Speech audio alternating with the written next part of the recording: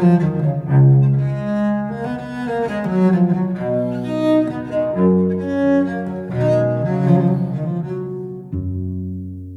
to Getting Through It, where we're here to help you get through it. I'm John Boeri, and as always, I'm with the not-so-random Dr. Lucy Jones. We thank our individual supporters who help underwrite the work of the Dr. Lucy Jones Center for Science and Society through Patreon. Would you consider sponsoring this podcast for as little as $5 per month? Because your support enables us to serve even more communities. Simply go to the Patreon platform at patreon.com. That's patreon.com, and just search Dr. Lucy Jones. Now, let's get to it. Today, we're concluding our three-part series on randomness. We're making the connection to our current relationship with randomness in this third year of the COVID-19 pandemic.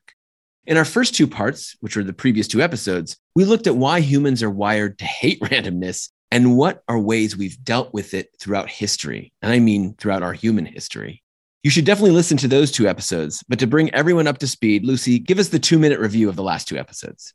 So we are hardwired to find patterns. That's how our brain evolved, keeping us safe in the primitive world. Random means there is no pattern. So how do our pattern hunting brains handle that?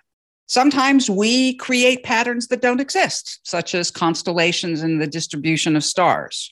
If we can't make up a pattern, or we've used our logic to recognize that the pattern's wrong, to reject the pattern, we are in a place of uncertainty. By definition, without a pattern, when it's random, we don't know what is coming next. And that uncertainty creates anxiety. This is more extreme when we are facing a risk. In addition to the drive for a pattern, we are driven by our fear to find a way of being safe. So we compound it and our anxiety levels go up.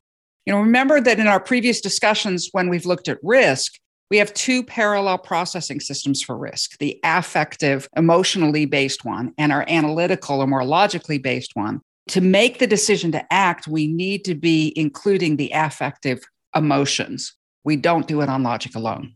That was a good 2 minutes. So now let's go back 2 years. Even before the March 2020 shutdown from COVID-19 pandemic, our relationship as society with COVID-19 was tenuous at best. And because of the randomness and uncertainty. Think back at the beginning of the pandemic, how much fear we were in. We saw people dying and we didn't know why. We couldn't make the pattern, except there's a virus, but how do you get it? How sick do you get? And it led to a very high level of fear. As we started dealing with the pandemic, we started making patterns and we all jumped on them. I remember spending lots of time looking at all of the statistics that could possibly be coming through. How many cases actually happened outside? Are you safer if you stay outside? Are the masks really worth it? Do we need to be disinfecting our groceries as we did for a while? How much worse was different activities? Were singers at more risk than just speaking? All of these patterns and all this focus on statistics that we've had through the pandemic is trying to find the pattern, trying to remove the randomness, and find that path to safety.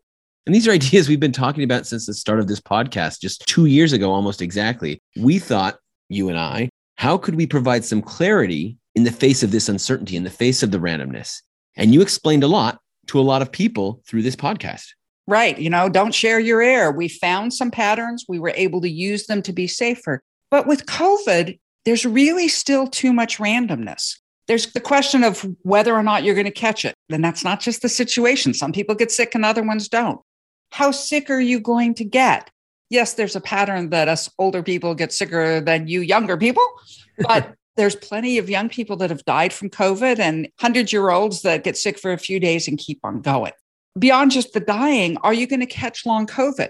All of these factors, there's some pattern. We have general trends, but it's a very large random component to the distribution. Here we all are at risk at some level. In the last 2 years, more than 1 million more people have died than would have died without COVID. The life expectancy in the United States has gone down. We are at risk. But people normalize the pandemic risk as a way to deal with that randomness, right? Each person or family or social group took the limited information they were able to access to form the patterns that fit their hopes for the way things can be if they willed it to be. Right. We do, as humans have always done, we use our brains to make patterns to find a way to reduce our feeling of fear. In the case of COVID, As the whole tribalization that's been going on in the United States, we are seeing two divergent approaches to dealing with that feeling of risk. One way is to believe that it's not as bad as it seems. If you can just say, I just don't believe those statistics, and you hear it from other people that it's really not that bad, you can get yourself in a place where you can believe it's not that bad because you know people that got COVID and didn't get that sick. That must be the norm, right? And you can live in that environment. The other way is to believe it is as bad as it is, or perhaps even worse, and you can even get obsessive over ways to stay safer. Of course, you want your mask when you're in an indoor setting, but wearing your mask outside, wearing your mask while you're biking down the street, or making sure you never have contact with other people. We also see people who have sort of denied themselves any sort of life as a way to feel safer in the face of this risk that really does seem overwhelming. Both of these approaches are really influenced by what we see in others.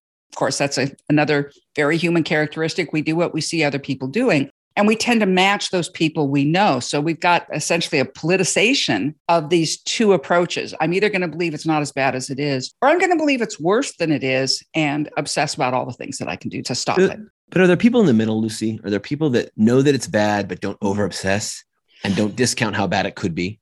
Of course. But you're going to probably have an emotional tendency towards one or the other, just driven by who you're around.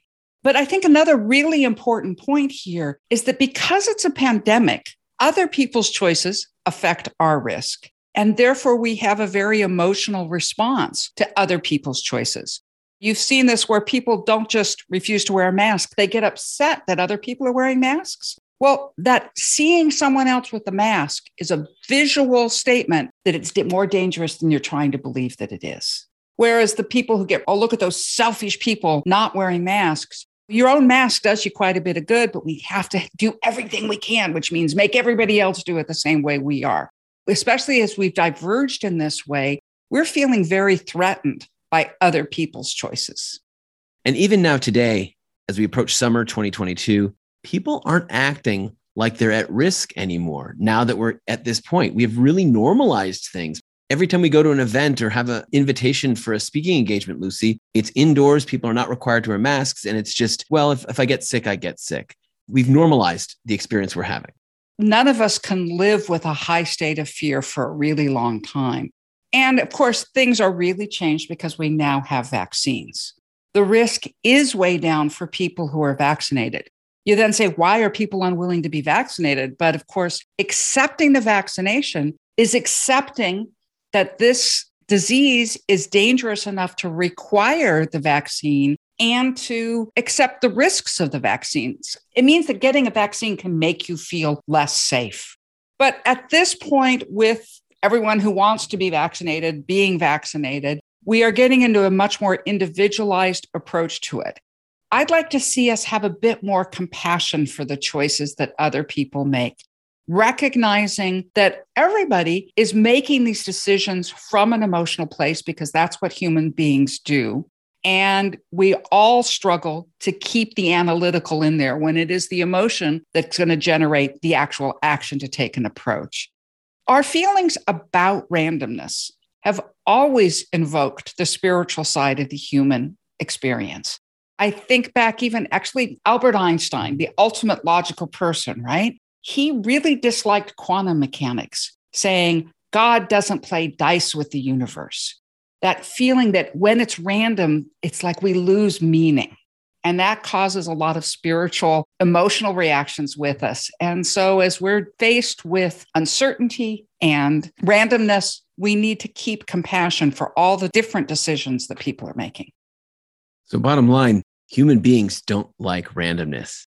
And we have this coping mechanism to deal with it, right? It's called making patterns that may or may not actually be there. COVID is stressing our capacity to manage randomness, the randomness that comes with a pandemic. And that stress of the individual turns to stress to the society. So our work, you and I, Lucy, and the work of everyone listening really, is to know this and bring about that other great attribute of compassion that helps define humanity. We have to treat each other with that compassion that times of randomness and uncertainty always bring about. So until next time, I'm John Bwarie with Dr. Lucy Jones, and you Getting Through It. Getting Through It is a production of the Dr. Lucy Jones Center for Science and Society. Visit us online to get past shows and become a supporter at patreon.com. That's patreon.com and search Dr. Lucy Jones. Our music is performed by Josh Lee, and this closing music is written by our own Dr. Lucy Jones.